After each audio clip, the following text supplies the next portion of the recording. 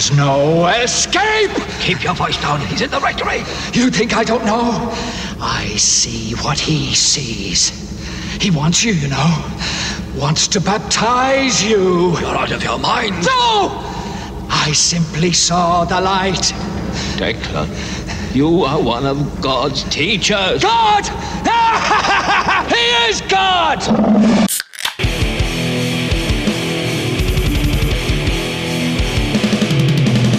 You're listening to the Buzzkill Podcast.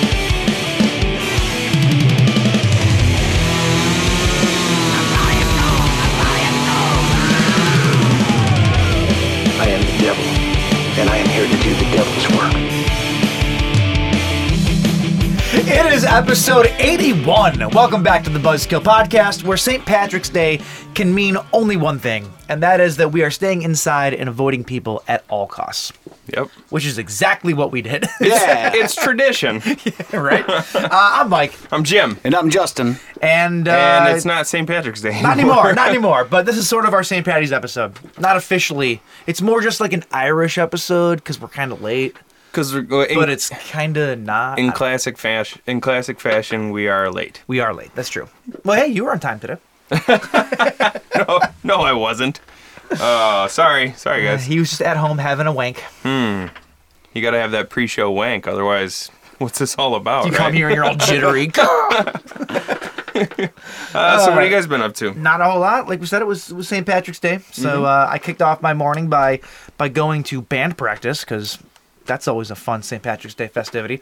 Did you at least drink while you were there? Oh yeah, it was like 10, yeah. It was like 10 a.m. and I pulled out a pint of Jameson. I don't even like Jameson, but it's all they had at 7-Eleven. Because that's where I get my booze. Why are you buying booze at 7-Eleven? I was getting tea, and it was there, so. Jameson and tea. He was making those green tea shots, probably. Yeah. But, yeah, I was like 10 a.m., and I pulled it out of the brown bag. Guys, it's St. Patty's Day. It's the only day that you can actually get away with drinking before noon, and it's totally acceptable. I was taking well advantage. Where have you been every single other day of the year? I was going to say, I would beg to differ. I start most of my days off every with a couple day of is shots. St. Patty's Day when you're an alcoholic. So anyway. But, yeah, no, I did that, and then we did try to go out to a bar. We were going to be festive a little bit and get like a corned beef sandwich somewhere. And we should have known better than by trying to go to a bar that was called Tipsy McStaggers or something like that. This sounds like a great place, doesn't it? The place on like 14 in Van Dyke? Yeah. When did you try to go there? St. Patty's Day. When? Because you went from band practice to home and then to my house. So. No. We went to get food after band practice before I went home. Oh, I see. But yeah, there were so many people outside. We walked in. Tipsy McStaggers. We looked at each other. We go, nope. And we turned around and went to Applebee's. So, the least Irish name. Exactly. Had a burger. And it wasn't nothing Irish about it. And then I went to your place and then Jay showed up. I did. You were like, hey, we're hanging out over here, stopping by. And I finally got done doing some album mixing, and I said, whatever.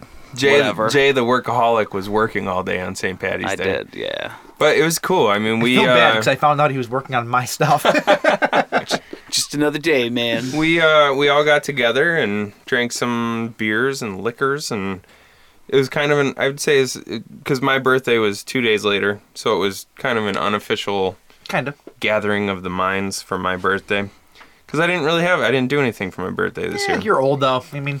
We're going to the March de Nain Rouge next week. We are. Which is kind of for my birthday and for our buddy Carney's birthday, which is... I don't know if we've talked about Nain Rouge on the show before. On the Urban Legends episode, I believe we gave it a rundown. I think just like every other place on the planet, we have our local folklore here.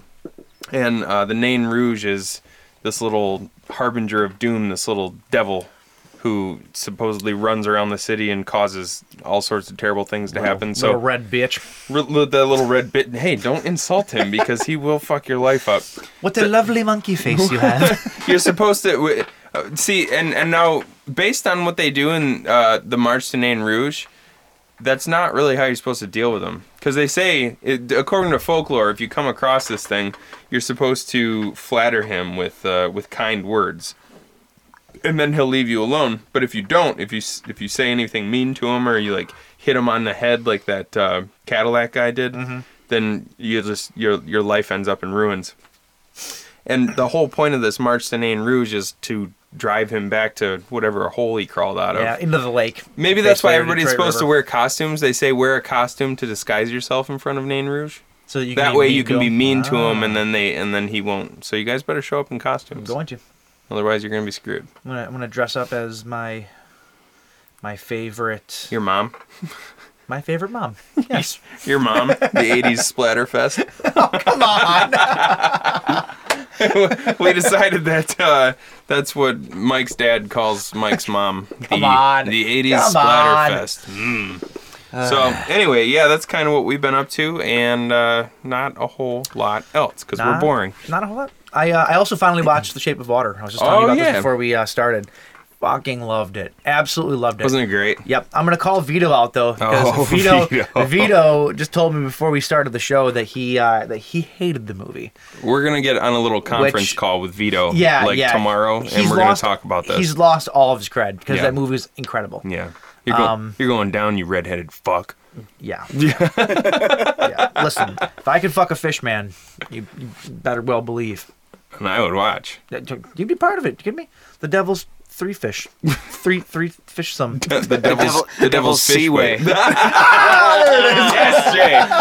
That's good. All right. Well, I don't have a good segue after that. I've had that one in my back pocket for like 3.5 years, and I finally got to use it. Yes. Oh my god. All right. We got a ton to get to tonight, so let's get into some corrections. Stupid! You're so stupid! All right. The first thing that we have here, actually, I can't even believe that I screwed this up, but I did. I am not perfect. I said that the Necronomicon, the book itself, was in Nightmare on Elm Street, and it is not. I was referencing the. Don't give me that look. I was referencing the Sam Raimi, Wes Craven trades back and forth. In I can't talk with you giving me that look. I'm gonna stab you No, don't.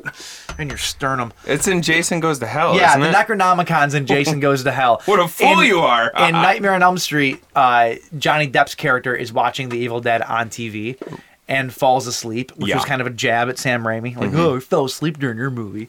And it was kind of funny. But anyway, that's where that was. It wasn't the Necronomicon. It was them on the TV. And then you give a very detailed origin of the word fuck on the show last week. And I am here to tell you. It was a detailed origin of what I thought. I'm here to tell I had you heard at one point in that time. you are so wrong. Okay.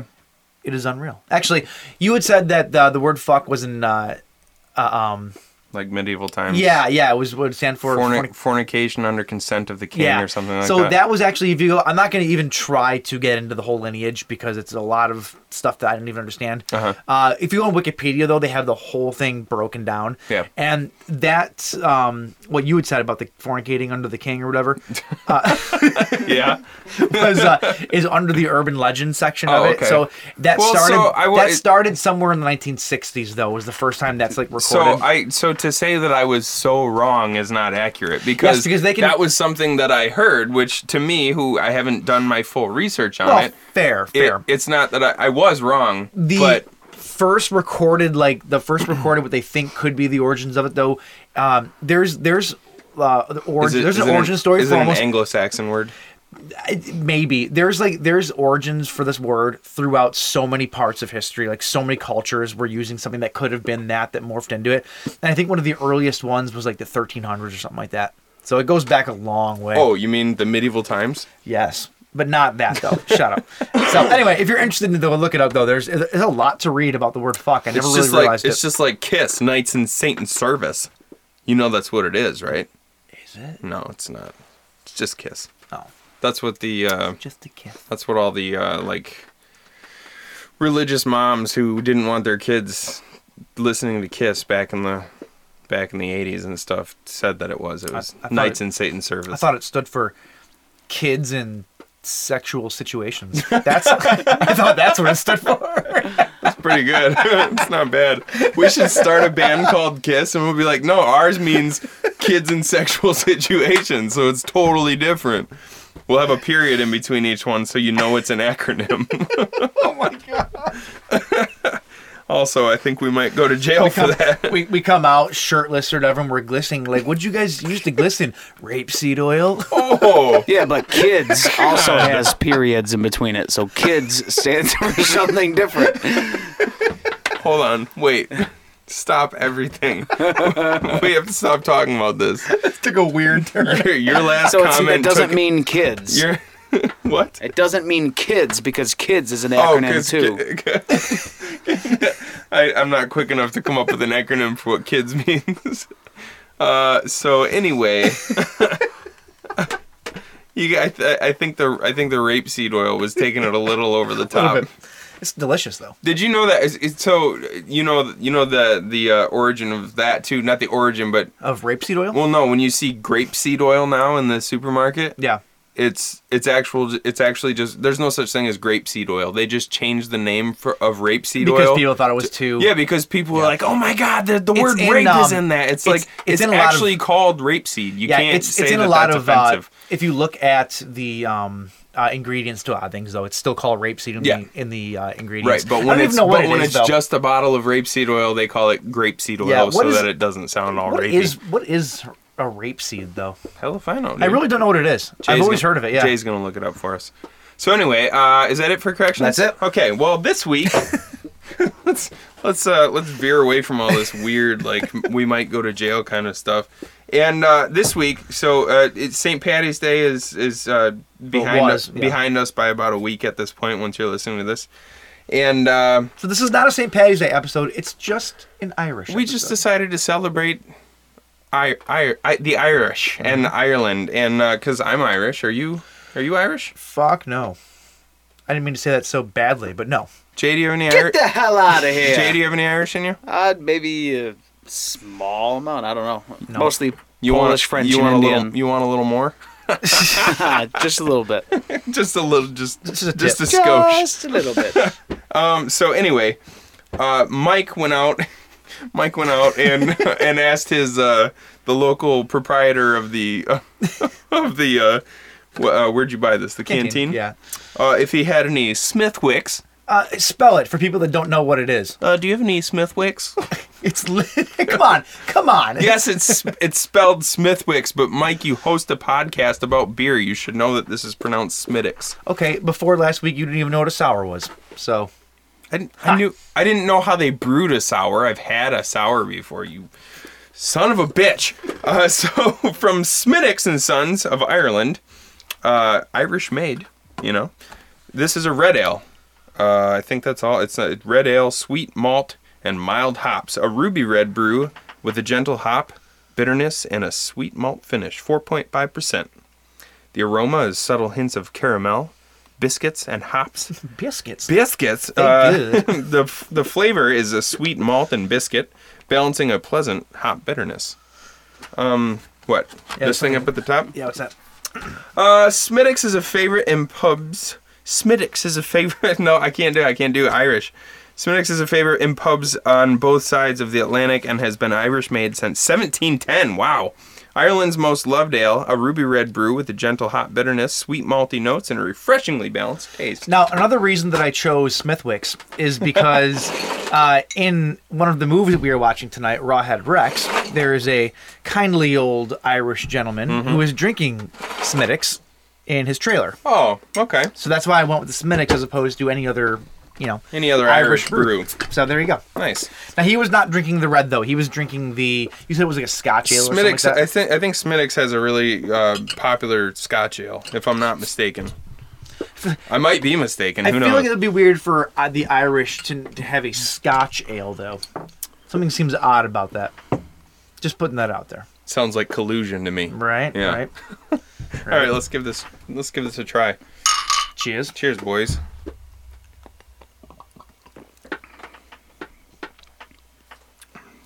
Can really taste the biscuits. You taste the biscuits? Yeah. It's good. It's a little bit... I was joking. I don't know what a biscuit tastes like. You've never had a biscuit? Not a proper, not the way that they biscuits over. Like I think they call crackers biscuits, isn't that? Oh, do I they? might I might have like up to this. We're only That's racist. We're only 15 minutes into this episode, and I'm pretty sure I've said about 10 things wrong so far. So prepare yourself for Prepare yourselves! Spooner! Sorry. Yeah, no, this is a little bit more bitter than your standard red. Yeah. It's a little bit more bitter. Mm-hmm. A lot of reds have like a little bit of a sweet finish to them. Mm-hmm. I like it. It's good, but it's a little You more. can really taste the hops. It's a little bit more flat than your standard reds. Maybe that's more what an Irish red tastes like, though. It's hearty. So It's hearty. like a carrot. Like a carrot.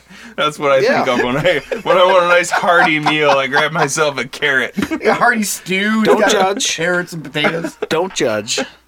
Oh yeah, So if you wanted a hearty meal as a vegan, what would you eat? Maybe A make hearty vegan meal. A hearty meal. Maybe make like a shepherd's pie. With what something though? like Like that. with like tofu or? I usually use like lentils. But if Potatoes and veggies. And If the shepherd- mashed potatoes on top. if the shepherd is vegan, can you eat him? Yes. Cannibalism is acceptable. So there we go.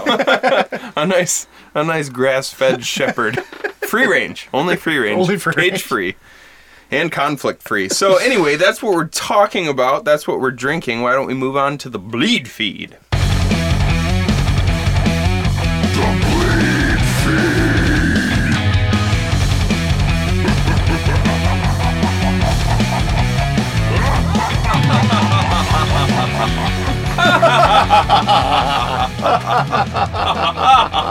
That's a swell joke there, James. All right, it's the bleed feed. Let's start this off hot. And by hot, I mean talking about Who died? Maniac Cop, Oh, okay. because that's hot. That is hot. Okay, so the Nicholas Winding Refn produced Maniac Cop. Yeah. We talked about this a long time ago, and then we haven't heard anything for months.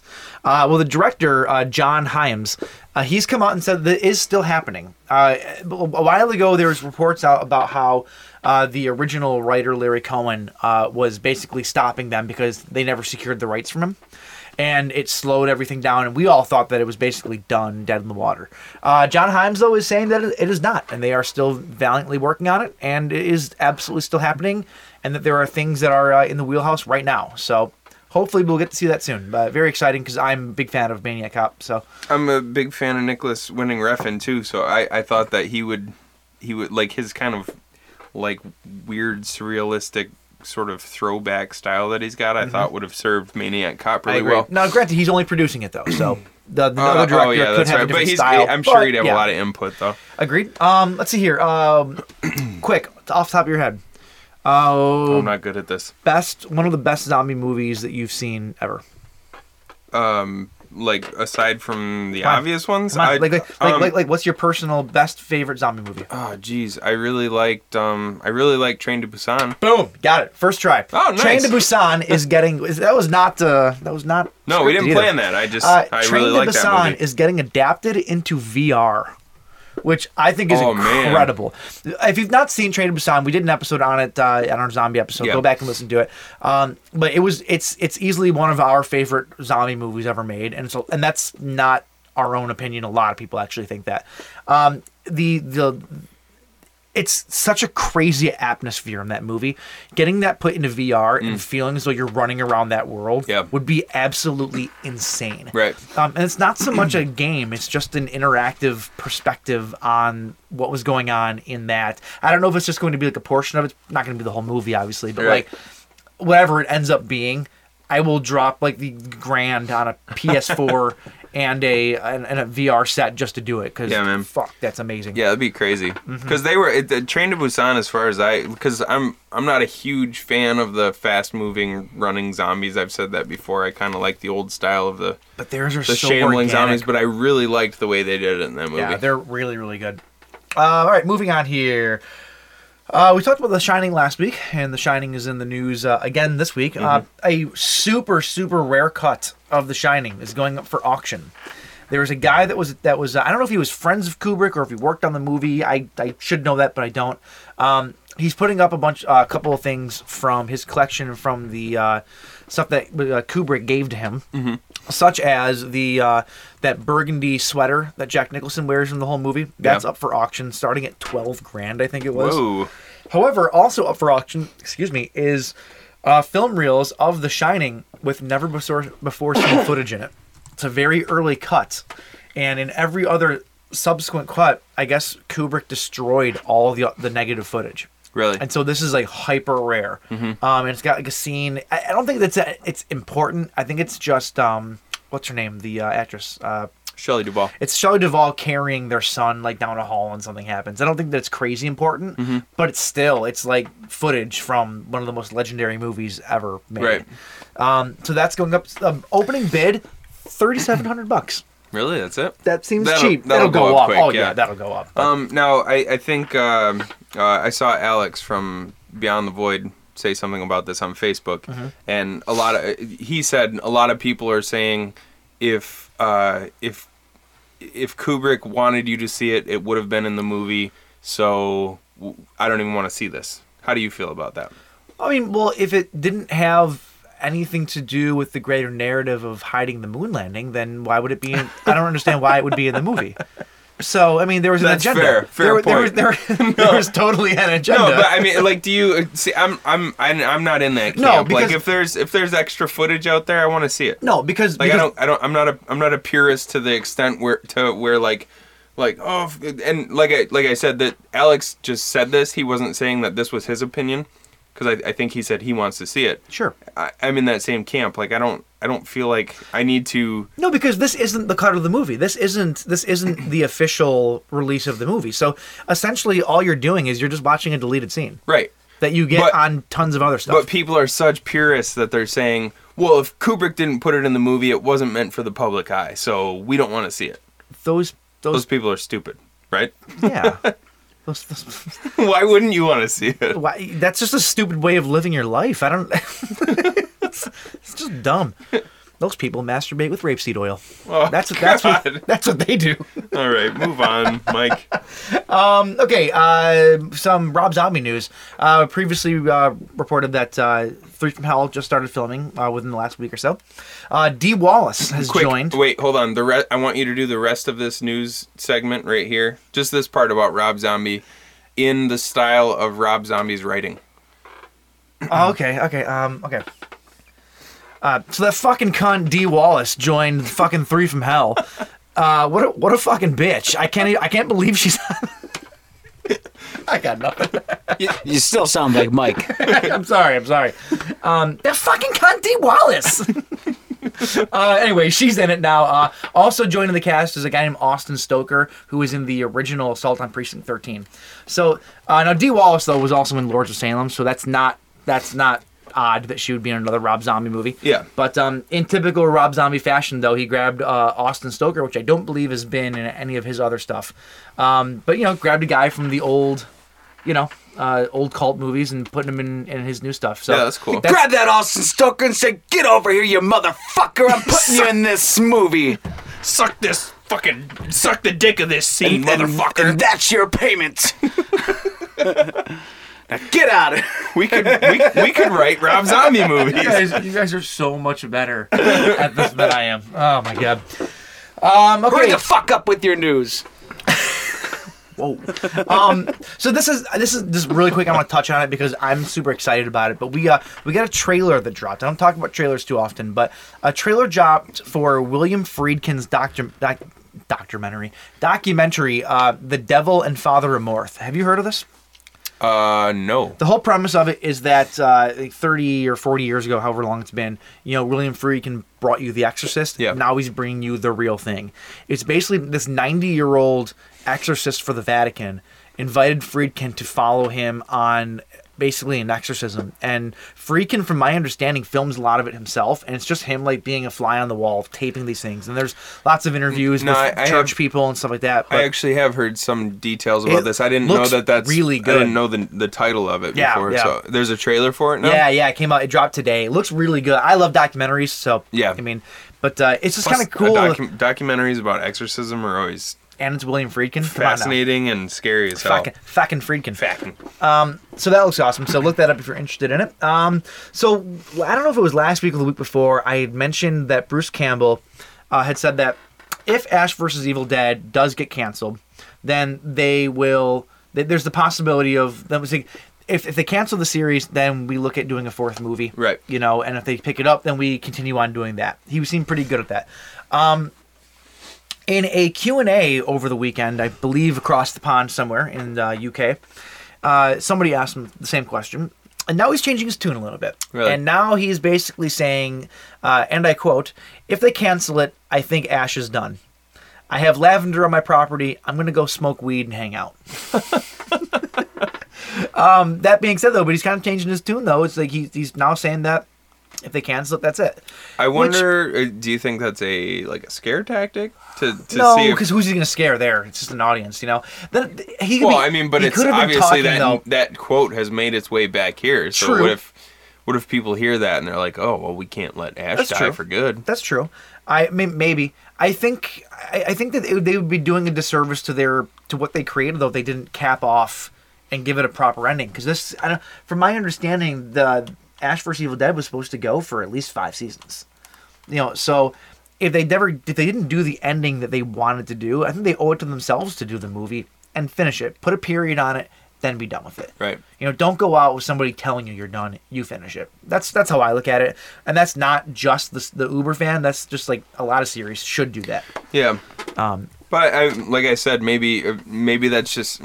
Maybe he's just saying that to try and scare them into signing it on for I don't know if that would be a good tactic or not, but I imagine already having the show going, it's probably much easier to plan a 4th season than it would be to try and start fresh with trying to plan a film. Well, the film would just pick up where the series left off, though. It'd basically be a feature version of the show. But would they have that? Would they have the same production and crew and stuff like that? It's Sam Raimi's production company, so that's true. I mean, I believe Ghost House is running it. Oh, maybe I'm wrong on that, but I'm pretty sure that they have the rights to everything. So right on. Let's see here. Moving on.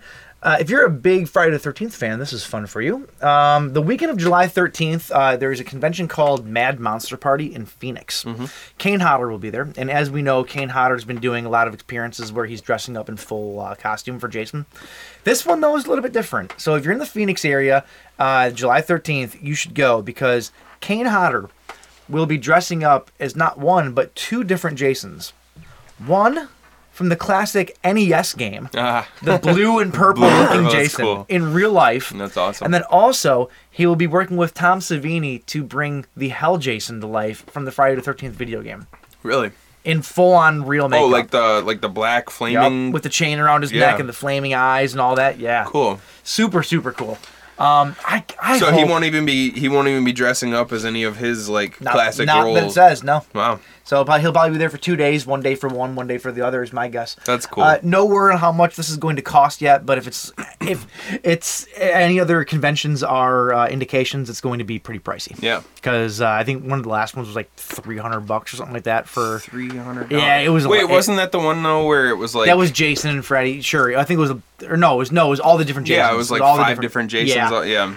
Even still though, I can see it being $100 plus for a photo op. So. Well, yeah, I mean, what was Jen talking about? Roommate Jen was talking about the dude from Arrow. Oh yeah, he's gonna be at one of the Motor City. The Motor City $80 to take a picture with that clown. Yep. Get out of my face. Yep. That's I mean, no, roommate Jen's always like, get in my face. Get in my face. No, $80. I don't know. I'm not really I don't go spend a bunch of money to take a photo with somebody though. Do you know how That's why I only got pictures with Sid Haig at Motor City Nightmares because he did it for free. Exactly. Do you know how many blows I could get for $80 in the corner of 8 Mile?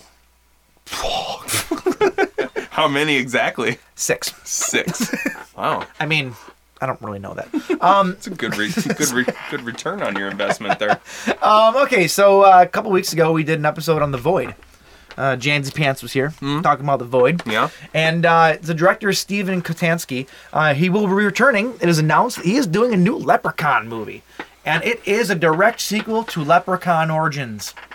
No. Wait, no, it's not. No. It's they're doing Sci-Fi Channel is producing this, so it's going to be a Sci-Fi Network exclusive. But they are doing the standard trend of picking up after the first movie.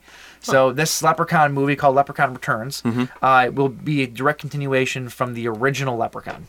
So we watched the teaser for it. I mean, it looks good. There's a it's new, not Warwick Davis. Yeah, there's a new actor playing the Leprechaun. His name is. But he seems good. Lyndon Porco. Yeah, it's gonna take me a minute to get used to his voice because obviously that's going to be the one thing that is going to be a little bit different. Yeah. Same thing with the new Hellraiser. You have to kind of get used to the new cadence of his voice. Or Right. whatever. But he did good though. I thought he looked good. Yeah, he looked good. He kind of. You said he looked. The makeup looked a little more like an old haggard witch rather than the Leprechaun, but I think it'll still, if they bring back the kind of, well, you know, if I'm thinking if you think about the original Leprechaun, it really wasn't that funny. Like, no, they went into the he was a humorous character, but it was still a horror movie. Yeah. One of the things I'm excited about, though, is that this movie's being written by a woman named Suzanne Kiley. Mm-hmm. She's one of the main writers on Ash vs. Evil Dead. Oh, cool. Which has a lot of humor in it, has a lot of bloody, gory stuff. Right. So I think it's in the right hands. You know? So it'll be a sequel to the original, but it'll kind of... But it's in the original... It'll have the spirit of the sequels. Yeah, sort of, it's in the original franchise. Yeah. Within the confines of the original franchise. Right. Which I don't think any of the Leprechaun movies really have anything to do with each other anyway, so... It could be a sequel to any of them, probably. Just a leprechaun who wants some gold. I want the gold. You have to be gold. I think it's a crackhead that probably got a hold of the wrong stuff and climbed up a tree and said become a leprechaun. Who got hold to the wrong stuff, and it told him to get up in a tree and act like a leprechaun. This is a traditional leprechaun flute. I love that video so much. It's good. All right, last week I gave a whole bunch of shit to this whole new Grudge remake. Yeah. This week, I eat my dick because John Cho has been cast. He is now joining the cast, which John Cho was in the most recent season of The Exorcist TV series. Mm-hmm. You know who John Cho is, right? He's is that the dude from Harold and Kumar? Yeah. He's Harold? He's Harold. Yeah, he's Harold. Shut up. Shut it. So not only is John Cho in it, but announced today, Lin Shaye has also joined the cast of the new Grudge movie. Well, no big surprise there. Lin Shaye's in everything. I know. And it's being directed by a guy named Nicholas Pesce, P-E-S-C-E. Peace? Would it be Peace? P-E-S-C-E? Yeah, Peace, you think? Pesci? I don't know. Joe Pesci. It's being directed by Joe Pesci. Nicholas Pesci, we'll call him, who was the director of The Eyes of My Mother. I have not seen that, but I've heard very, very good things about it. Mm-hmm. So, put all these things together, I'm back on board. I don't have a grudge anymore. Use the name of the film in the joke. He didn't realize it, though. So now we're going to get the load on some Blu-rays, so take it away, Jew! All right, it's time for Blues with Jew, everybody's favorite segment. Oh, I suck at this. All right, so I don't know if you know this or not, but there is a Lake Placid sequel in the works. Oh, yeah. Did you know that? Oh, yeah. This is the fourth one? Lake Placid, you said? No, this is the... Porn parody, Lake Placid. This is the... Just the worst. Just the most depressing porn. Just chewed up bubblegum dick. Oh, God. Oh. All right, so... Yeah, this is 4 or 5, though, I think. I don't know exactly, but while you're waiting for that, the German company Bernenblatt will be releasing Lake Placid, the original, on MediaBook Blu-ray. Cool. March 21st, 2018. It's coming with 3 different covers, all with very limited releases. So there's, for cover A, there's 444 pieces. For cover B, 333. And for cover C, 222. Now, did you say this was a UK company? Germany. Germany. Okay, so that'll be an import then if you want to get it here in the States. Right. That's still cool, though, for the blue collectors out there. Yeah, absolutely. And the original Lake Placid's one of my favorite Killer Croc movies because it's so over the top, and Betty White is just a saint. And included in this release will also be 2012's Croczilla. Ooh. A.K.A. $1 Million Crocodile. So... I didn't know that it was A.K.A. $1 Million Crocodile. You've seen Croczilla, right? Yeah, my guess is it was probably just in a different region. It was called that. So, yeah. Also, Turbine Media Group has announced that John Landis's long out-of-print first feature film, the cult comedy Schlock, will be coming out on Blu-ray April 27th, 2018. I don't mean to lose my genre cred, but I'm not sure I've ever heard of this one. Well, it's because it's his... It's long lost. It's long lost. It's long out of print. Like, you apparently can't find it anywhere. This is once I tell you what this is about, and also if you saw screen caps from this, I think you would know what it's about. It's like a comedic take on King Kong. Oh, okay. A love stronger and stranger than King Kong and Fay Ray, the long slumbering banana monster Schlock, wakes up after 20 million years and escapes from his cave, befriending a blind girl who thinks he's a dog, and causes mass panic in the small town with a shocking bloody massacre setting the scene. Schlock tries to escape, but the military is fast approaching. I'm into it. Yeah. Did you say King Dong? Is that what this was? Oh, just keep coming with the porn Lake parodies. Placid, Return of the Giant Croc. Return of the Giant Crotch, maybe. Hey, there you go. To correct something that you asked about earlier, this will be region free. Oh, cool. So, Very cool. next up, Scorpion Releasing has already put out the 1976 horror movie Grizzly on Blu-ray in the past. Oh, Grizzly. But a new Blu-ray in 4K restoration is on the way. This remastered edition will be sold exclusively through the online shop Ronin, and it is about a grizzly, a 15-foot tall grizzly bear, figures out that humans make for a tasty treat. That sounds not very far-fetched at all. Mm-hmm. As a park ranger tries rallying his men to bring about the bear's capture or destruction, his efforts are thwarted by the introduction of dozens of drunken hunters into the area. Can we do an episode about just killer bears and just call the episode Too Much to Bear? Yes. Which title was that one, James? What? Which movie title was that? It's called Grizzly. Grizzly. Yeah. I'll think of one. Yeah, we can jump back in with. You got one? The Grizzlies, bear on bear. Last but certainly not least, Umbrella Entertainment has announced that they will be releasing the entire Reanimator trilogy on Blu-ray this coming June 6th. The original Reanimator will be getting a 2-disc collector's edition. And for the sequels, Bride of Reanimator and Beyond Reanimator, they'll be released together as part of a 2-disc collector's edition Blu-ray. Now, correct me if I'm wrong, this is the first time Beyond Reanimator has been on Blu-ray. That is correct. I believe, yeah. Now, Arrow Video did just put out their Reanimator and Bride of Reanimator sets, which are fantastic. Mm-hmm. I wonder how these will stack up against those. But if you want, Beyond Reanimator on Blue, then this will be the set for you. But, for sure. I think I missed the title. Did you say Remasturbator? There is Repenetrator. Yeah, they're actually. Yeah, that one already exists. Well, there you go. I actually like Remasturbator better. Yeah. We we also did a Reanimator episode not too long ago, so check that out. Yeah. Do it, and then tell us on iTunes with a 1-star rating what you thought. All right, is that it for the blues? Yeah, that's it for Blues with Jew. Thanks, Jew. So the last bit of news that I have here. I love the point. Like, you have to do the point every time you do it. Shout Factory, which I'm shocked you didn't say Shout Factory once in your Blu-rays. Usually, Scream Factory is usually all over the place. Yeah. Well, Not same company, yeah. So Shout Factory, though, the parent company of Scream Factory. Well, I could have told you that Scream Factory's The House That Dripped Blood Blu-ray is fully detailed now. I could have told you that, but I decided not to. No. So, thanks for the info. Yeah. Anyway, what about Shout Factory? So Shout Factory just inked a deal in conjunction with Ace Films. Mm-hmm. They have acquired the entire Roger Corman New Horizons genre library. It's 270 plus films and TV shows, or at least around that number. Crazy. Now, I don't know if people listening are big Corman fans. His schlock knows no bounds. But I love some of the classic Corman movies. I really do. Mm-hmm. And so they're not only are planning re-releases and probably collector's editions of these films, but they're getting into the business of making films. I think they have one film out already. And I saw it, and I can't remember what it's called, so that'll probably be a correction. What? Scream Factory. They actually made an original. Oh. And they have another one either coming out or one that just came out. I forget the names of them, forgive me.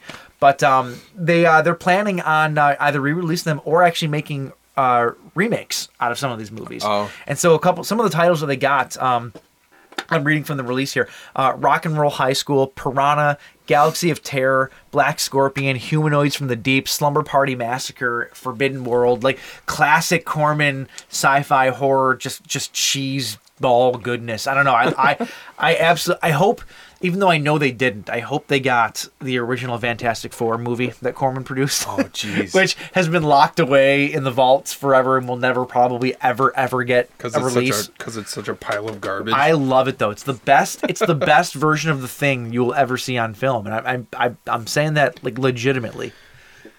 Not that it's amazing, but compared to what they had to work with at that time, compared to what they have to work with now and what they put on screen now, yeah, that one's better. Like, it really is. It's just it's a giant foam suit, isn't it? Yeah, it's awesome. Like the new one just kind of sucks.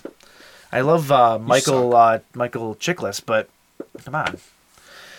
Anyway, yeah, that's it. I'm looking forward to that because that's a ton of releases coming up, and I love Corman and Shout Factory and Jay. Boom! That was the news. Ooh, that one was loud in the left ear. It was poppy. Nice. All right. A lot of feeling behind that one. All right, so we're going to take a break. When we come back here, we're talking all things Irish and I-rish. I-rish. Throughout this, they'll see faces ripped apart with hooks, a man slashing himself into a bloody pulp, and graphic, macabre, torturous images that defy description.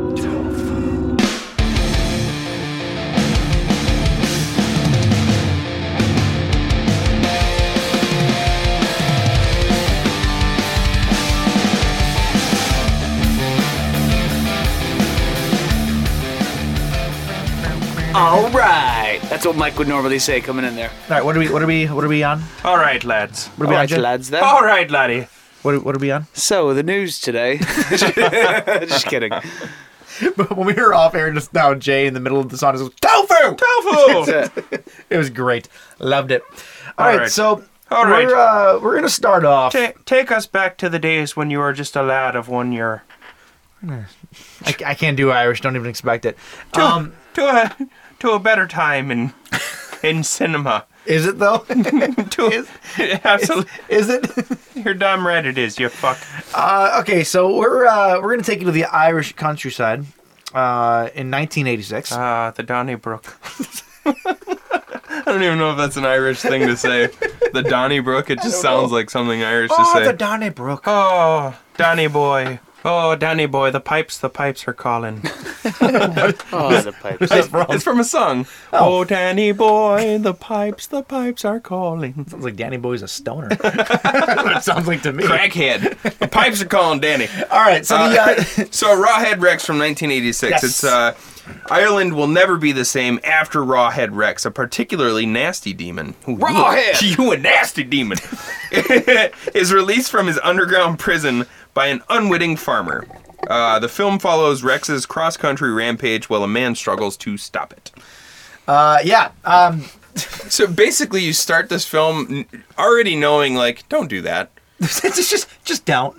Just don't do that, because you see, like, to me, first of all, this farmer has had to have had this field for quite some time. Yeah. And he's just now trying to dig this damn thing What up. I love It's is a giant stone. I actually thought it might have been and I'm not saying this just for a laugh, but it literally I thought might have been in the shape of like a giant like stone dick, Giant cock. just like sticking up out of the ground because the top's got like this bevel on it. That's like, why Rawhead Rex is so pissed, because they knocked his cock off. But it's funny they're trying to pull this thing out of the ground with a tractor trailer that has a gas tractor trailer, just a tractor. Just a tractor that has a gas tank that is just like a 50-gallon bucket on the back of it, which seems terribly unsafe to me. But they're trying to pull this thing out of the ground, and they can't budge it. And so after his friends leave, he goes back and just shoves a pick in the ground and thinks that he can just wedge it. Like, you just tried to get this thing out of the ground with a tractor and you couldn't move it. You think your man muscles are gonna move this thing? He was drunk. I don't know. That's the only explanation. Ooh, speaking of, I wish I had another beer. Would you like a Smithwick's? I would love a Smithwick's. Smethwick's. But my point is, like, the guy's probably had this field for some time. Oh yeah. If you haven't already tried to take this giant monolith out of the ground, why would you try now? See, this is why we shouldn't be trying to get to the bodies, if you will, of the heads on Easter Island, because that island is pretty mystical to begin with. Yeah. You know, they're gonna, you know, they supposedly they've dug one up and there actually is like a body. There's a body. I've heard conflicting reports of whether that's actually true or not. I could have sworn that I've seen actual pictures though, so that's whatever. Anything can but be I'm just doctored, saying Mike. though, that's what this is, man.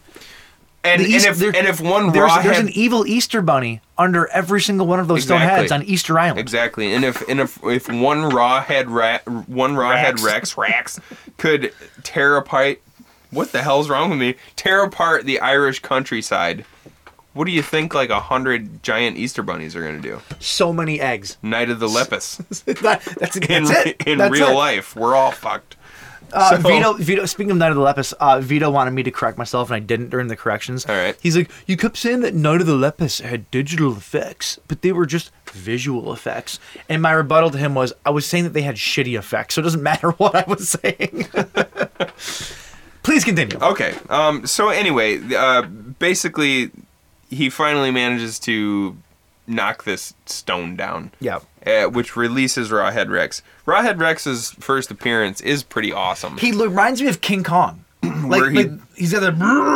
He bursts out of the soil and like he's throwing dirt everywhere, and the lightning is striking behind him. Actually, that exact shot is like if you go on IMDb and look at the like the screen cap that they have there for the cover. Yeah.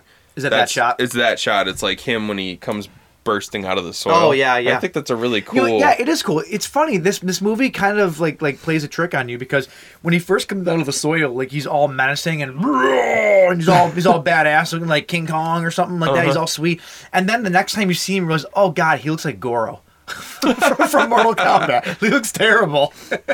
And he does. I think that's one of the reasons why people like this movie. As much as they do, is because it's so bad. I'm having a hard time refraining from just saying that I hated this movie, even though I don't think I did. Because it is one of those movies where you watch it because it's funny. Like it's not. Also, you don't have. I mean, this came out when we were 1, and so we weren't around back then to watch it. Yeah.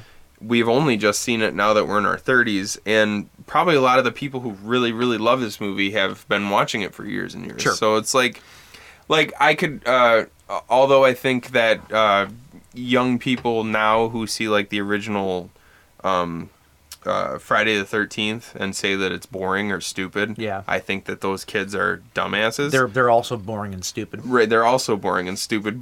But the reason we love the original Friday the 13th so much is because we've been watching it for years. Yeah, I actually disagree with that a little bit. The first Friday is not my favorite. I'm using that as an example. You still love it though. Yeah, I mean, I wouldn't say it's bad by any means, but I don't think that it's the best of the series. Do you love it? Do I love it? Love's a strong word. Oh my James. god, love's a very strong word. Like, do I love my mother? Yes. Commit to something for once in your life. I have commitment issues. Yeah, I know. My point is that people, I think a lot of people love this movie so much, partly because of nostalgia. I agree. But it's also just kind of a fun romp through the Irish countryside with a ridiculous giant latex monster. And that's exactly what it is. If you go into this movie expecting something different, which quite frankly, I did. I have not seen this. This is the first time I had seen this movie. And they recently just re-released it on Blu-ray. It was a new 4K transfer and all that happy horse shit.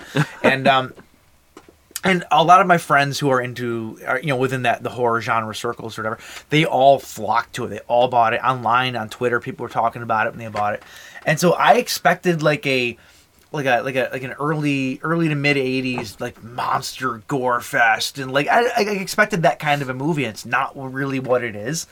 But I think people love it, like you said though, it's schlocky. I think that's what people love about it. And it took my second viewing to watch it, because I watched it again after we watched it. Right.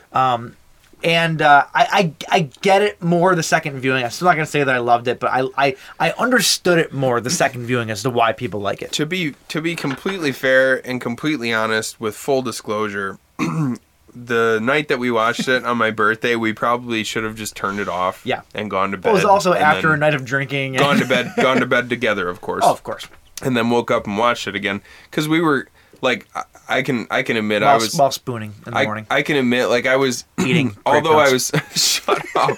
Although I was like, you know how like you'll watch a movie sometimes and your eyes are open, but you're so mentally out of it that it's almost like nothing on screen is like you're not maintaining any of you're not actually processing anything that you're seeing. Yeah. You're watching it, but you're not absorbing it. Right. That kind of happened to me. So I also had to go back and watch some of it. Not as much. You rewatched the entire thing. Yeah, I rewatched the entire thing. Yeah. So I didn't need to, but I wanted to. Right. So we probably should have that night. Probably should have just turned it off and then tried again the next day. But we didn't because we were drinking and having fun. Yes, sir. But yeah. Anyway, I interrupted you. I'm sorry. You know, I like I said,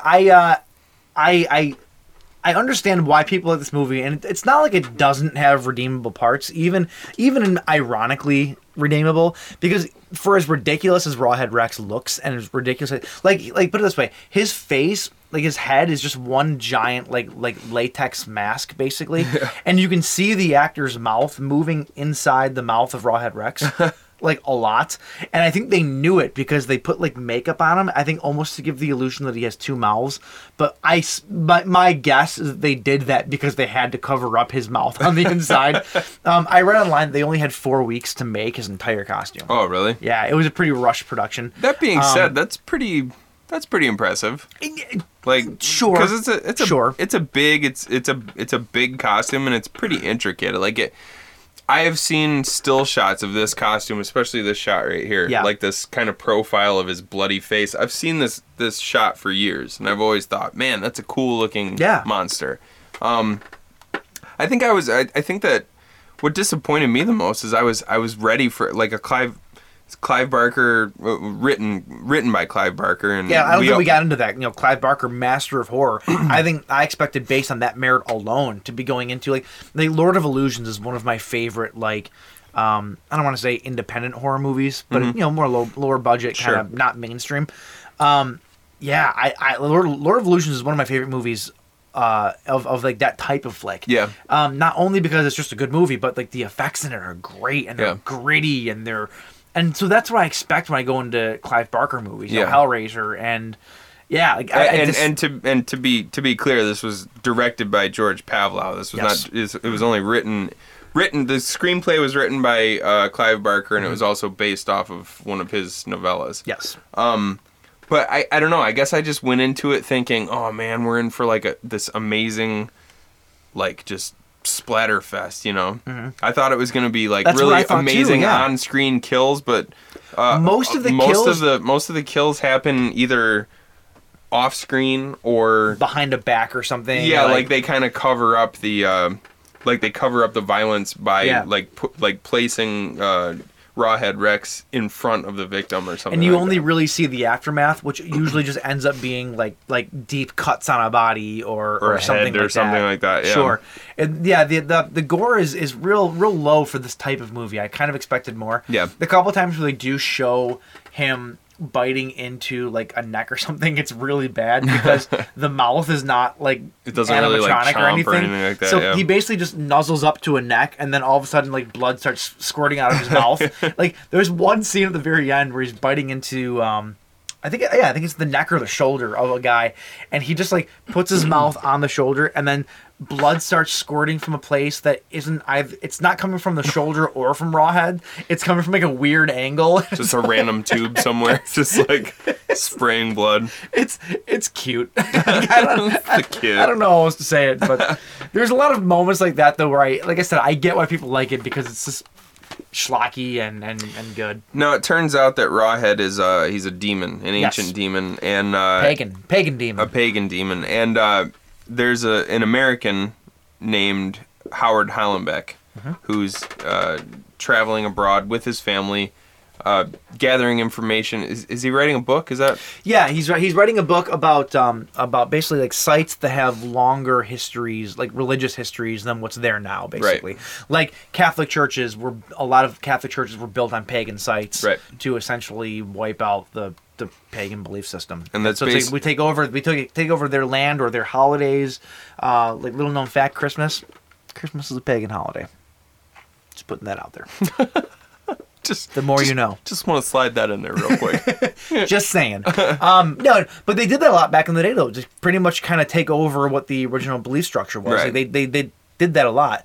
And so the idea for this is basically that this church was built on a holy site, holy pagan site. Mm-hmm. And Rawhead was like buried there or lived there. Maybe he had like a dwelling, cave, you know. A dwelling of some kind. Watched, you know, Skinamax every night.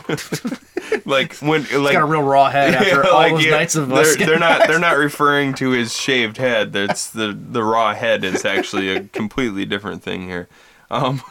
Just viciously okay. Yeah. So he is awoken. He's woke. He's woke as fuck. He's woke as fuck after this, and basically Howard Hallenbeck spends the rest of the time trying to figure out what the hell he can do. Yeah. He's got some other motives for wanting to do this that involve his family, which I won't spoil it. It's only 32 years old, so people might want to see it still. And then you have kind of some of the other players. You have Declan O'Brien, who is like a deacon at the church, I'm guessing, or something like that. Yeah, that's kind of what I took it as. They don't really define his role too much, at least in my watching. I didn't pick it up. Right. He's the one at the beginning of our show in the clip who has the maniacal laugh, saying that Rawhead Rex is a god. His performance is both the greatest and the worst. Like I'm not sure which one is more overpowering. Cause I'm gonna go with great. This is great. Yeah. He is God. He's great. And then Reverend Coot. I just like that name, Reverend Coot. Those are kind of the big players in the movie. Yeah. All kind of banding together. How do you say Reverend Coot's actor's name? Is it now? In the movie, so it's spelled Niall. I think it's Neil. And Jen, that's what I think. Roommate Jen was watching this with us, and she's a One Direction fan. Or I don't know if she's a One Direction fan or just a fan of the dude from One Direction. I think she's a fan of dudes that sing in groups. That's right. what I think. Yeah, she's a groupie. That's what she is. And slut. What a slut. And she love you, Jen. His name from One Direction is spelled the same, but I think he pronounces it Niall. Is that right? Yeah, I mean it's a real nihilist way of looking at it, but sure, maybe. But so the actor's name that played Reverend Coot, it's spelled that same way, but in the movie they refer to somebody as Neil. Yeah, which I think that it is Neil personally. I think that's probably where the name. And the asshole from One Direction is just trying to be like. Probably. Yeah, that's what I think. Just trying to be unique and a total asshole. Like it's like if I was in One Direction, my name would be Mitchell. Mitchell. Not Mitchell. Mitchell. Mitchell. That's how you say it. That's what most people call you behind your back anyway, Michelle. Yeah, that's true. Yeah. So it turns out there's a weapon that can defeat Rawhead Rex. Mm-hmm. We do need to talk about the baptism scene because that's an interesting scene. Yes, we'll get there. We'll get there. Promise. Okay. What do you have something else that you would like to talk about before we get to that scene? I don't want to give away the whole plot or anything. But basically, yeah, Rawhead Rex comes back from his slumber or wherever he's been for the last millennia, and he just goes on a rampage basically. Declan O'Brien, he basically becomes his disciple. And yeah, he at one point does his bidding. At one point, he places his hand upon the altar in the church. And it's just like his brain is nuked by. Yeah. There's I don't know why they decided to put this in the picture in the stained glass, but there is a stained glass picture of Rawhead Rex buried under the ground. I actually made a note of that. I thought it was funny. So there's this old stained glass window that has this depiction of Rawhead Rex and somebody defeating him or whatever.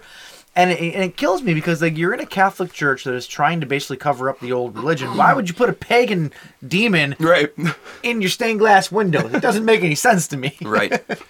But they did. I suppose you could think that it was just the devil, but clearly they figured that out pretty quickly. Someone that doesn't know anything about it figured it out in 5 minutes. His skin was red in the stained glass, so you could make the argument that it was Satan. Wait, who are you talking about though that figured it out? The guy writing the book, Howard. Oh yeah, Howard okay, Hell. all right, He basically okay, yeah. figured it out pretty much right away. Like when he put 2 and 2 together. Right. It didn't take much for that to come to be. Right. So so Declan basically loses his mind after that point and kind of becomes the disciple of Rawhead Rex. He's super excited. Rawhead's back. Yeah. It's it's almost like he was like a pagan priest that knew that the second coming was coming. No, I think it was when he placed his hand on the altar, it like fried his brain. Well, that's kind of what I got from it. We're jumping around like crazy, but what kills me about the altar, what kills me, nobody building the church realized that was like a pagan Ark of the Covenant. No one realized that. At the very end, they walk up to the altar and they pull the altar cloth off of it, and it's this carved box. And he opens it, and this red light appears out of the box, and he pulls out a stone statue. Yeah. It's like the pagan Ark of the Covenant. Yeah, that's just a Christian, nice Christian altar. No one knew that. No, hold on. Obviously, the people who built the church knew of Rawhead Rex, so they knew that there might be some point in time where he would need to be defeated, so they hid the weapon that could defeat him in I didn't take it like the that. altar, I didn't take it like that, but you're probably right. Yeah, because Rawhead's staring at it. Okay. All right. Come on. But did they never touch the altar before? Or does it only come back to life when because he's back? Is that what it is? Wait, what? Like whenever they touch the altar, their hands get burned, and like this red like 80s disco thing happens, and like so that only happened because Rawhead was back from the dead. That's kind of what they just never touched this altar before. Well, obviously somebody. No, I think I took from it like as soon as the giant brick dick had fallen over. That's what brought Rawhead back to life. Oh, okay. And then once Declan touched the altar after Rawhead was back from the dead or from his slumber or whatever, then it was activated. It's making a lot more sense now. Yeah. Okay. That actually makes a lot more sense. Get your shit together. As much sense as it can make. One of the things that I didn't like about this movie is that they introduced a lot of characters that had nothing to do with the story as like basically just bait to kill for Rawhead. Like they went to this. How is that any different than any other slasher movie? Because at least they build the story around those characters usually. Like you know who they are. You kind of feel for them a little bit maybe when they die. Well, these people though, they just went to a random like trailer park and like Rawhead just started picking off people in a trailer park. But they give a little bit of backstory for the characters, but they don't matter. So it's kind of a weird like. I don't know. They could have maybe formed that a little bit better, I think, in the story because you have the kid who's being babysat by like his sister, and his sister's boyfriend is trying to basically like have sex with her in front of the brother, which is really weird. Is it though? And then they disappear into the woods. Like these people have no bearing on the story. They disappear in the woods. He gets all like weird, and then I nicknamed him in my notes. I nicknamed him Rapey O'Grady because he's getting real heavy in the woods when she's saying no. But then like Rawhead just kills him. Like, and there's nothing to it. How is that any different than any other slasher movie? That's how. Because I don't know. Because I feel like at least those characters would have been part of the narrative at first. Like you meet these people halfway through the movie, and like they mean nothing. Horror movies especially horror movies like this, it's just it's cannon fodder. I guess I don't know. You introduce characters quickly, and let the audience know that they're shitty and that they're probably gonna die, and then they die. I don't know. This movie just didn't do it as well as other movies have. I guess I don't know. At least give it that. Well, I guess I will. Damn it. But yeah, like there was a lot of characters that were like that though. There was an old man, the guy that was drinking the Smithwicks. They're like him and his wife or whatever, and then their friends that were over. The one dude that looked like Joe Lynch, looked exactly like Joe Lynch, which was really weird. Like they have really nothing to do with the story, and they just become kind of fodder for him too as he's running through and killing people. I don't know. I guess it kind of bummed me out. Like it just took me out of it a little bit. I don't know. Yeah, I don't know. This is my one gripe. If I can have a gripe with the way that the story was told, as far as like character development, there really wasn't with a lot of the characters in the movie. Yeah, it was a bit distracting to me personally. Well, I think that can all be probably explained by time and budget. Oh, sure. I mean, the budget for this was 1.5 million pounds. That's heavy. That is heavy.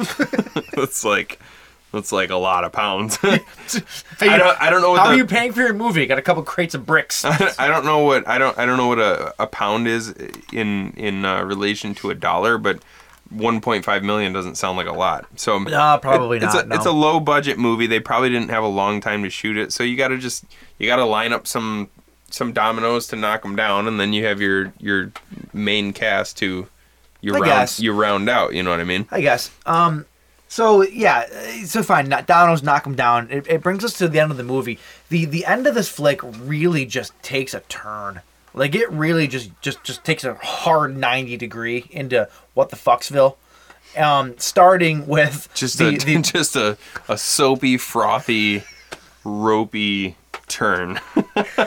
So apparently, to get baptized by Rawhead Rex, you kneel down in front of Rawhead, and he like piss comes all over you. That's yeah. Thick, soapy, white piss. That's what it looked like. It's pretty self-explanatory. Dick level. What else could it possibly be? He wants to baptize you. I got nothing. I watched this, and I'm like literally, I had one hand over my face. I'm like, what the fuck am I watching right now? I mean, it's pretty. Yeah. I mean, don't get me wrong. I've seen equivalent in porn, but different. Well, okay. Well, let's think about this from a more logical standpoint. If in Christian religions, yes, you take communion in the form of the body and blood of Christ. Okay. This is just this is Rawhead Rex's version. You take communion and baptism in the form of his frothy piss. You know what? When you say it that way, when you put it that way, it makes so much more totally sense. Normal. Yeah, what a weird scene though. Oh my god. Yeah, it was weird. Talk about out of nowhere. I think Clive Barker, if he wrote that part as just some weird, we all knew that he was a little bit sick and twisted, but well, I mean, I think we're getting that kind of fits right in line with most of the stuff Clive Barker writes. But his fetish game is strong. I'm just gonna put that on there. One thing that I didn't read until earlier today. Peter Mayhew was originally going to be. I saw that, yeah. Peter Mayhew, who, if you don't know, Peter Mayhew is the actor who played Chewbacca. Plays Chewbacca in the Star Wars films. Yep, every single one, at least for the most part. He was originally considered to play Rawhead, but his fee was too high. So yeah, which I can imagine that. Well, yeah. Can you imagine Peter Mayhew just running around Raw? It'd be amazing if you just did the Chewbacca yell for everything. Oh, I would have loved it. I'm the Scat Man. Oh, gross. There's a scene at the end of this movie, too. I swear to God, you can hear the director yell, cut. Really? I don't know if you noticed it. I noticed it when I was finishing it today. There's a scene where, like Rawhead's yelling or whatever, and the only other person in the scene is a woman. Mm-hmm. And I swear, right before the scene cuts to another scene, you hear, cut! like right at the end. I swear, I don't know where else it would have come from. It's exactly what it sounds like. We're gonna have to pull it back up because I'm gonna see if I can get a timestamp on it or whatever. I'll put it up online. But it was cracking me up. That's funny. And then there's a priest at the very end, a different priest that ends up dying. And like they have this big scene where like he said his last words and he gave his last breath, and he dies and they put him on the ground. And they hang on the priest, and you clearly see this old man breathing like crazy. Like he's catching his breath to where his chest is moving like 5 inches. It's like, dude, hold your breath for God's sake, hold your breath for like 2 seconds. Yeah, I don't know. The whole end of this movie was essentially Masters of the Universe and said like the soundtrack of Star Wars. It was like this weird hodgepodge of digital effects that were just like these whirling Star Trek-y looking like energy beams going. I don't even know how to describe it. This fucking weird movie. You did a pretty good job there, actually. I think don't get it. I think we can wrap this one up. Yeah. I would suggest that people go take a look at this one for themselves if they haven't seen it. Yeah, if you're still on the fence after that glowing review, if you like schlocky, just it's monster flicks from the 80s, whatever, you'll probably enjoy it. You'll probably get enjoyment out of it. Just don't go into it like we did, expecting like a good creature feature from the 80s, like, because that's not what you're going to get. Yep. It's on a different level. We'll put it that way.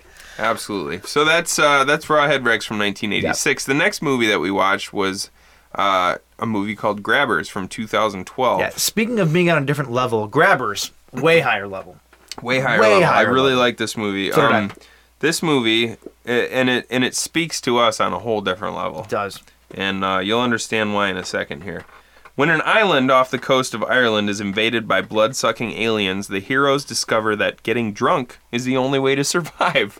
That sounds like a dream. It does. It's like an apocalyptic dream. like everybody, like all horror fans, all genre fans, kind of not even secretly, like we talk about like how fun it would be to be in a zombie apocalypse. Sure. Or some sort It'd of be like terrifying. It'd be but terrifying, awesome. but it would, like once you got your peanuts about you and you're like, you know what's going on, sure. Well, because we think in the cinematic sense, like where we would suddenly be awesome at like building weapons and stuff. In real life, we would totally suck at it, and that's kind of why this movie works on both levels, because you get the pleasure of being in a situation like this horrible, scary, blood-sucking alien situation. Yeah. But your only defense is getting drunk. Like I can do that. I can do that in real life. I can excel at that. I'm good at that. So I think that I really like this movie a lot. This was not the first time I'd seen this. This guy came out in 2012. I actually picked this up on DVD a while back, and I think I had told you about it, but you never watched it. Yeah, yep. It was just this quirky little like monster movie, and it was awesome. And the effects in it are great. Yeah, the monster, like the main monster, the big one. It's amazing. The way it moves, how it kind of rolls across the land. It's all really digital like effects, but it was like really good, convincing digital effects. Yeah. Like super good. The way that it moved and was like all slimy and gross. Like it looked organic. Like it actually looked really good. And this was kind of the quintessential sort of alien with all it was just it was like a giant ball of tentacles. Yeah. Which was really cool. This movie reminded me a ton, especially one scene of Critters. There's a scene in Critters and in Grabbers where in Critters, obviously you have the little ball critters that are rolling towards the house. Yeah. And in Grabbers, you have these little worm-like, like inchworm type creatures that are the babies that are inching towards the house. Right. And it reminded me of the exact same scene though, where all these alien creatures are kind of like just converging onto the house. Yeah. And it just reminded me a lot of that, and I realized this is kind of like an alien version. Well, critters are aliens too, but like more alien version of that essentially. Well, and even the way the main, like the Papa alien, even the way he moves. So like there's a scene in Critters, is it the second one, where all the individual critters form a giant ball. I think it was the second one. And roll across. Was it the second or the first? And roll across the land. I think it was. I want to say it was the second, but I could be wrong. That might be a I haven't correction. seen the Critters movies in a long time. But this monster kind of moved that same way. Like when it needed to move fast, it would just roll. Yeah. And I thought that was so cool looking. And really you're scary. Right. The big Papa thing did roll. Yeah. You're right. I thought that was really cool. So you have. I feel like a couple of these actors I recognized. The only one that I might have recognized was the guy that played the doctor, Russell Tovey. He's the only dude that I think that I recognized, but I don't think Richard I did. Richard Coyle, the one who played O'Shea. Yeah. For some reason, he was very familiar to me. He actually looks like a friend of ours. I think that he looks a lot like Matt Marion. Oh, I could totally see that. Do you see that? I could totally see it. And then Ruth, you listening have no idea who we're talking about. you guys don't know who I'm talking about, but just for Mike's sake, so that he can picture who I'm talking about, I think that he looks a lot like them. So you have Richard Coyle playing Garda O'Shea. Karen O'Shea. Garda is a police officer in Ireland, in case you don't know. Officer O'Shea. Officer, yeah, basically. And Ruth Bradley, who plays the officer opposite to him. What a cutie. Lisa Nolan. Cutie. She's super cute, and once she gets drunk, she's adorable. Yeah, just the most adorable drunk in the entire world. She did a great job in this movie. I don't know if she was actually drunk, because she was very convincing as a drunk. Yeah, she was. But they're kind of the mainstay throughout the movie, and then what the hell was his name? The old man that they were with most of the time. Paddy Barrett. Paddy Barrett. He was probably the most authentic Irishman in the entire movie. Just the old drunk that just drinks every night at the bar and brings his own homemade hooch into the bar. Authentic as as far as we're concerned as Americans, stereotypical because we don't personally know any Irish people, so all that we know is what we're fed through media. I met a whole bunch of them on Saturday. Most of the time when we see Irish people in American media, they're just lousy drunks. Yeah. I apologize to any Irish people who might be listening to this who would put up an argument to that. That about sums it up. But you have to keep in mind, we're also lousy drunks. So we're right there with you if that's actually who you are. I'm a pretty awesome drunk. No, you're lousy. No, shit. Okay. You are lousy. Another guy that was in the movie, a guy named David Pierce, played the bartender. I thought for sure that was Neil Marshall at first. Looked exactly like him. Really? Yeah, looked exactly like him. They're both kind of round-faced. And they. That's it. That's the only. That's it. Yeah, pretty much.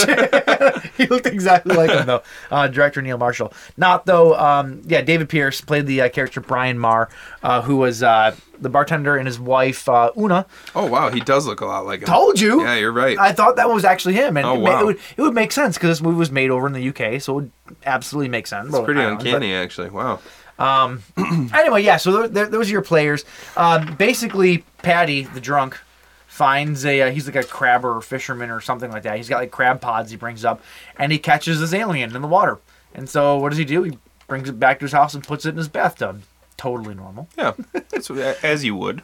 It grows out of control, and suddenly the whole town is overrun by aliens. And they're on an island, too. It's an island off the coast. Aran Island. Yeah, off the coast of Ireland. Yeah. So they basically find out through a series of events that these aliens they're bloodsuckers, and they also thrive on moisture. So they need water and they need blood to survive.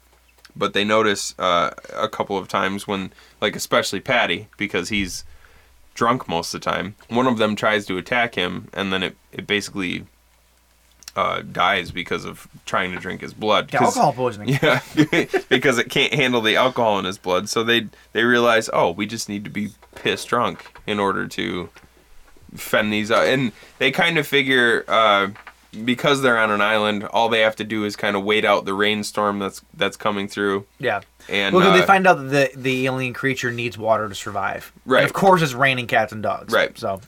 I already said that. If you weren't looking at your phone, you would have known that. I was getting something ready to actually show you later. So they basically figure they have to wait out this rainstorm, and so they hunker down and get blasted. And because the creature needs water to survive. It was raining cats and dogs. You son of a bitch. Yeah, you would have known that if you weren't looking at your phone. You already said that. All right.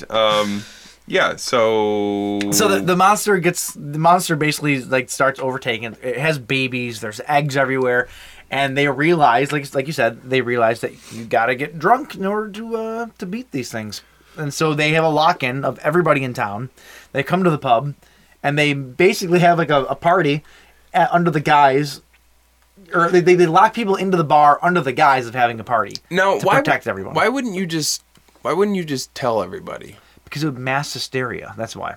Well, that's understandable. But first of all, I love how they tell everybody. They walk into a church service, and they're like, they just tell everybody, "All right, you're all coming to the pub tonight because we're gonna have a party," and everybody's like, like I don't want to do that, and they keep telling them like all these different things to try and get them there, and then at the end they finally say, "And it's an open bar," and then everybody's just like, "Yes, open bar." Well, Garden Nolan's wasted off her ass too, though, on the altar, like, "You're gonna go, or I will arrest you." And so they get everybody there under, like Mike said, under the guise of a party. But it's such a small community. Like I feel like you could just tell people what was going on. It wouldn't obviously for the movie it wouldn't make it as fun. But I thought that it was a small community, but there's clearly other walks of life that we did not expect to be living on the little island off the coast of Ireland. Like who? In the bar during this party.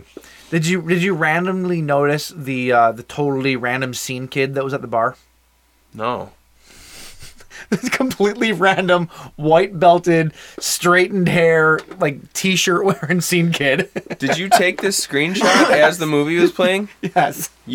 you took I this. I paused it and I took a screenshot of it. That's like a straight up like 2004 Detroit scene kid. It really is. With It's the white, so weird because with the white leather belt and everything. It's so weird because everybody in the movie is like these older Irish like island folk basically. They like, all wear like those they're amazing farmers, like farmers, but fishermen and sure.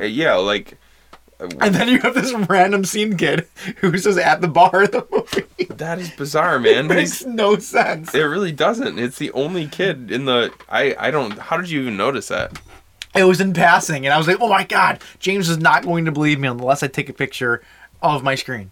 It's weird. I almost wouldn't. It looks like a doctored photo. Like he looks so out of place. It's not crazy. though. It's not. I wish I could tell what was on his shirt, but yeah, totally. That's hilarious. Yeah. Wow. I got nothing. Do you hear that? What? I think I hear an alien. I need some more booze to stay safe. Gotta get that blood alcohol level up over 2.0. Or no, 2.0 you would die. Oh my god. You'd be absolutely dead. 0.2. He doesn't have blood anymore. He literally just has booze in his system. Now hold on. So 0.08 is the legal limit here in the States. Yes, I believe. In the movie, they have to get their blood alcohol level up to 2.0. Yeah. And like 0.08, I don't think is too hard to reach for Nolan. She's a pretty small girl. And she's never drank before. So there's zero tolerance. 0.02 or 2.0? Point 0.2. Okay, they have to the get 2.0 her. Yeah, they have to get her blood alcohol level up to 0.2. And for a person who's never drank before, it'd be pretty easy. Well, they end up giving her. They basically say, they say, Patty, what did you drink the other night? And he explains what he drank, and then they want to give her that exact same amount.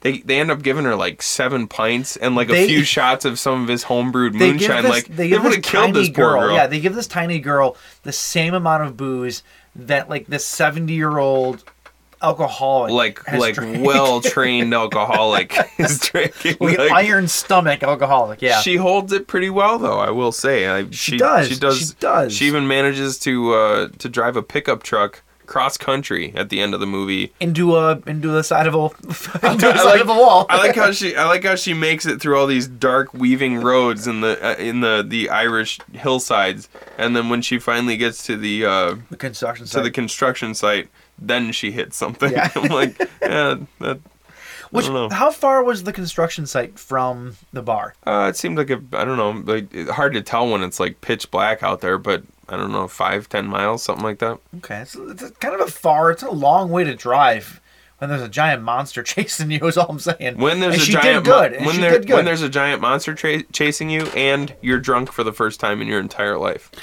Yeah. That's like high pressure situation. It is. She handles herself like a champ, though. She really did. I'll give her that. This movie had some of the best lines ever, too. And I don't know if this is just how like Irish people speak, but they have some really great sayings. Better than us, you mean? Like, he's pissed as a fart. Does he say pissed as a fart? The chick bartender does. The wife of the bartender.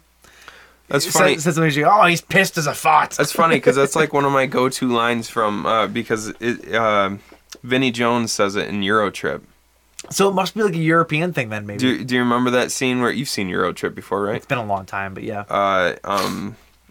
The two American kids show up at this bar. They're looking for something, and they end up in this like hooligan bar with a football firm, and then they end up getting drunk with them. And then the next day they wake up, and Vinnie Jones says he's always you got pissed as a fart, you're all steamed up. Okay, yeah. So it must be a saying then. Across the pond is my guess. Pissed as a fart. Yeah, I've never heard it before.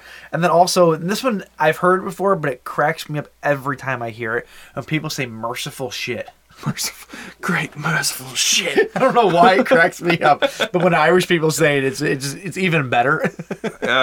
Pretty much everybody across the pond has much better sayings than we do. It's true. Stupid Americans. Most of the stuff that we say involves us saying dude or like. Dude. Like dude. Like, I actually noticed, like, I just did it right there. I caught myself earlier in this episode. I didn't like stop to edit over it or anything like that. and I said like about 12 times within the span of about 10 seconds. And I was like, stop saying like in my head. And I just kept saying it. And it was annoying. And I'm going to try to not do that anymore. What was it? We picked out back when we first started this podcast, you and I picked out the things that we do way too often. And then we tried to stop doing those things. Do you remember what yours was? Well, you never stopped cracking your voice. I know that. That's just my thing. That's like my calling card. Do you remember what yours was? Mine was going, Yeah, mine was probably and I'm saying... pretty sure I still do it all the time. Mine was probably saying or something. I don't remember what it was. Especially? Was it that one? Especially. Yeah, I did say that a lot. I did say that a lot. It doesn't matter. I was just curious if you remembered yours. No, I don't. Apparently we're terrible at it, though. Well, there you go. But anyway, like, dude. Like, dude. So what the hell were you talking about? I completely... I turned us in a totally different direction. You did. Here. I was talking about merciful shit. That's all. Merciful shit. Great merciful shit. Yeah. So they eventually get drunk in this bar, and they concoct these weapons that I thought were absolutely hilarious. We talk about how if you're having to build weapons in an apocalypse or for aliens or whatever, we'd be really good at it, right? We'd be about as good as they were. About as good as they were. They fill a super soaker with booze or with hooch, petrol. right? No, petrol. Yeah. And they light like a candle on the end of it, and they expect that to work as a flamethrower. But then the dude runs out in a rainstorm, and then it doesn't work. And so many people use flare guns or grab flare guns in movies as if that's going to do anything. Would that really do anything? Aside from if you shot a person, it would. Yeah, but wouldn't it just kind of bounce off? Or would maybe. I don't know. Yeah, I guess on a person, unless you shot it into their mouth, like they wanted to do to the alien, though. If you shot the flare into the alien, it would hurt a little bit more. This was another thing I was going to look up is because I know that we have in our country, all of our police officers carry firearms. Yeah. In a lot of other countries, police officers don't carry firearms, and I think that may be the reason that they didn't actually have any real firearms to put on the table as weapons, because they all like the one guy's like, I have a nail gun and I have a board with a nail in it. Well, no, he was like, I have a nail gun, and then he takes the nail gun, nails a board. And a board with a nail. Like that pause is like comedic genius. I love it. And they have the super soaker, and they have the flare gun, and they have what a hammer. I think guy brings a hammer. Basically nothing else. These are the weapons that they have to fend off. The one guy has a shillelagh. He calls it something else, though. I can't remember what he called it. Oh, I don't remember what it was. But I think that maybe I'd have to look this up, and I meant to before the episode actually, but maybe the Garda don't carry firearms. I mean, it's possible. They're on a small island. Maybe even on the mainland, though. Yeah. I know, like I said, I know that there are countries where the police officers do not carry firearms. So, which is weird. Which would be weird though, because Ireland isn't like Northern Ireland, like kind of dicey. I always thought wasn't Northern Ireland like kind of like not war torn, but like there's a lot of bad stuff that happens in that area of the country. I'm not entirely sure. I know that they had a period of time called the in English we refer to it as the Troubles. They refer to it as like the Na Troyablidi or something like that. Okay. And that was those are like your the times when Bono sings about all the time. Like the car bombings and stuff like that. Okay. Like the times where it was like really, really terrible as far as like domestic terrorism and stuff like that. Like when they first saw Leprechaun Origins. That's bad. That's a bad joke to make. But I don't really know as far as like modern day what the crime rates are like in Ireland and stuff like that. Well, like I said, I guess my point is this though: like, there's always going to be holdouts from that kind of stuff, even if that time has passed. Right. So why the police wouldn't carry weapons though? That wouldn't make a whole lot of sense. I actually just looked it up. Okay. Most uniformed members of the Garda do not routinely carry firearms. No. So there you go. Wow. That answers it right there. Oh. It is weird though. Are they like standard police in that? I think so. Yeah. Wow, that's weird. And so that is weird though, because you'd think that you'd think that you would want that to it's fall. funny. Like even The if rest- you don't have to use it that often, you'd think that you would want it to fall back on just in case. I feel like the rest of the world would go, that's not really weird. But as Americans, we're like, damn it, gotta shoot your guns. Well, like, like as Americans, we're like, we should probably all have a gun, like guys. nobody in America thinks that cops should not carry guns. Like nobody. Oh, it would be outrageous for a cop to not carry Yeah. a gun in America, but It's like, oh, you don't carry a gun? Well, you're not a cop. It's as simple as that. I think there's actually jokes about that in movies, You like a mall cop or something. Oh, it's like Dewey in the scary movies. Like you're not even carrying a gun. You're not a real cop. Yeah. But so yeah. Anyways, America. So they you're insulting Jay. He actually has a gun right there. He could shoot you in the face with. Pew, pew, pew. And I don't blame him. And I got 2 right here. Boom, boom, boom. Don't touch them; they'll go I off. have like pellet guns.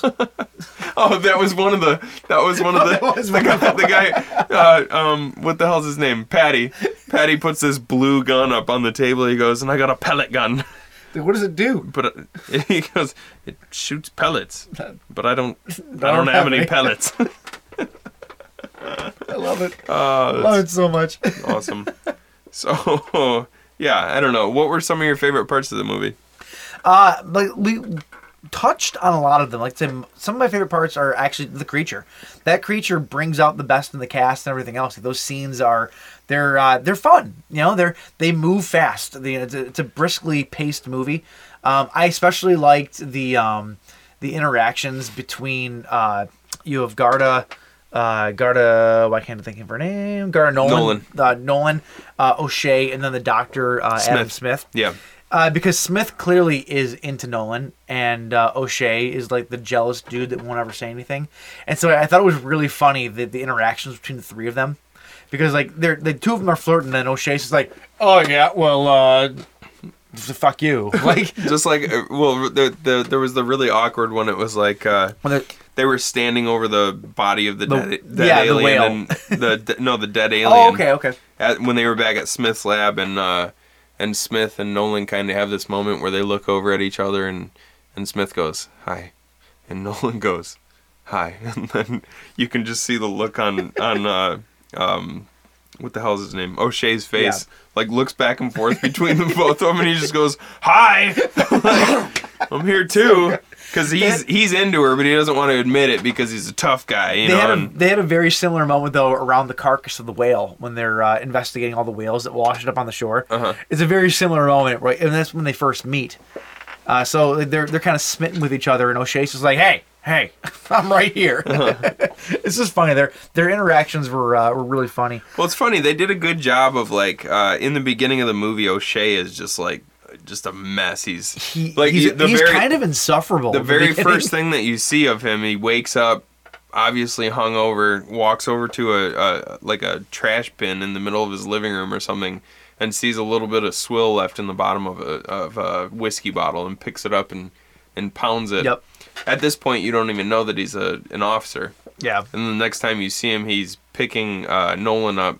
She works on the mainland, but she came out here because she needed some extra hours or something like that. So she came to fill in for somebody else. She was only supposed to be there for like 2 weeks. 2 weeks, yeah. No, because one of the guys was leaving. Yeah. O'Shea's partner was leaving. He was for like going 2 on weeks. vacation or something. Yeah. So she was coming, and in the beginning of the movie, like he's very unlikable and he's very standoffish, and you don't really see them together. You know, like I didn't when I first saw them in the vehicle together, I was like, oh, this is just this like haggard old alcoholic pile of garbage, and this beautiful young like just like really excited about her job woman, and then throughout the movie they actually do a pretty good job of like turning him into like a decent dude, like a pretty charming guy. Well, you know, it's funny, he's an alcoholic. Yeah, like he's a straight alcoholic, and everybody towards the end of the movie has to get wasted to beat the aliens. He's the one that decides to stay sober. Yeah. So it's kind of a role reversal thing. It's kind of funny. It just dawned on me. Nobody will know what we're talking about, but you said that O'Shea reminds you of Matt Maron. Yeah. Doesn't Nolan kind of remind you of his wife? Yeah, kind of. Like, We should show this. We should. We should show this movie to them and just tell them this It's is the literally story of them. the Marians. These are your Irish doppelgangers, and they fight aliens. So if we're ever Why attacked, aren't you so cool? if we're ever attacked by blood-sucking, moisture-loving aliens, I'm gonna go to their house and hunker down. That's the number one plan. They have a great dog too. I've never seen their dog. What kind of dog do they have? This isn't very exciting. A great one. Neat. very, very neat dog. That's Grabbers. I mean, is there much else to say about it? No, I don't think so. It's just it's a super fun movie. This one's on Hulu if you want to watch it. If not, is it anywhere else that you know? I know. Of? I think on Hulu. Rawhead Rex we rented on Vudu. Yeah. That one is nowhere to be found on the streaming front. Unless you want to buy the new Blu-ray. Which you could. Run out and grab that, baby. I think it's like $18 on Amazon if you're into that kind of thing. Grabbers, yeah, like I said, is on Hulu, or I'm sure you can find it on iTunes, Amazon, whatever. One thing that I really wanted, sorry, just to go back to Grabbers real quick. I really wanted, like, after the credits were over, should just see a thing that said, like, the Grabbers will be back. In Grabbers 2, grab harder. I really wanted to see that. They did. I would really like if they came back with a sequel to this one because they set it up for a sequel. Yeah, dude. Like, and it's the kind of like movie if they where brought they could. back the same cast and everything, it was just a really likable cast, and I thought they all did a great job. So it was fun. Like, this is the kind of like creature feature, like horror comedy that is just perfect. Yeah. You know, it's a perfect blend of everything. Perfect cast, perfect writer. This was perfect storm. I would say this is the closest thing to a. Like if you're a genre fan and you want like a nice date night movie, I'd say this would be a good one for it. And you're both drunks. yeah, it just adds a little extra sparkle. Sitting on the couch. We should tell Kelly about it. All right, that'll do it. So if you want to find us on social media, you can find us on Instagram, Facebook, and SoundCloud at the Buzzed Kill Podcast. You can also find us on Twitter at the Buzzed Kill PC. We are on iTunes. I did some research this week. Yeah. And I was looking into our ratings and comments on our iTunes. Mm-hmm. We have exactly 2 comments. Ooh. So nobody's commenting on my requests for the week. And You mean reviews? We have 2 reviews? We have 2. No, 2 comments total of our 81 episodes on iTunes. That's... Oh, on iTunes. On iTunes. Okay, I thought you were... For some reason, I was thinking of SoundCloud. On iTunes. Okay. So I'm going to change my tactics, so is my point. Do it. What I want, instead of giving us a review on iTunes, because clearly no one cares, I want retweets. Retweet the episode and tell us something. That's what we're going to go with now, instead of the comments on and ratings. You with me? Are you prepared to be super let down? Yes. Have your heart broken? Yes. Stomped on? Not quite stomped. I don't think I'm there yet. Pissed on a Catholic altar? I am ready to be baptized. I am ready to be baptized. Baptized in disappointment. Yeah, so do whatever Mike's telling you to do. Retweet our episodes and tell us what you think about how we could be better than I want you to retweet the episode and tell us tell us what religion it was that you found yourself being pissed on in a ceremonial activity. That's what I want to know. So retweet the episode and tell us that. That's your homework for the week. Well, I'm Catholic, so you already know the answer to that.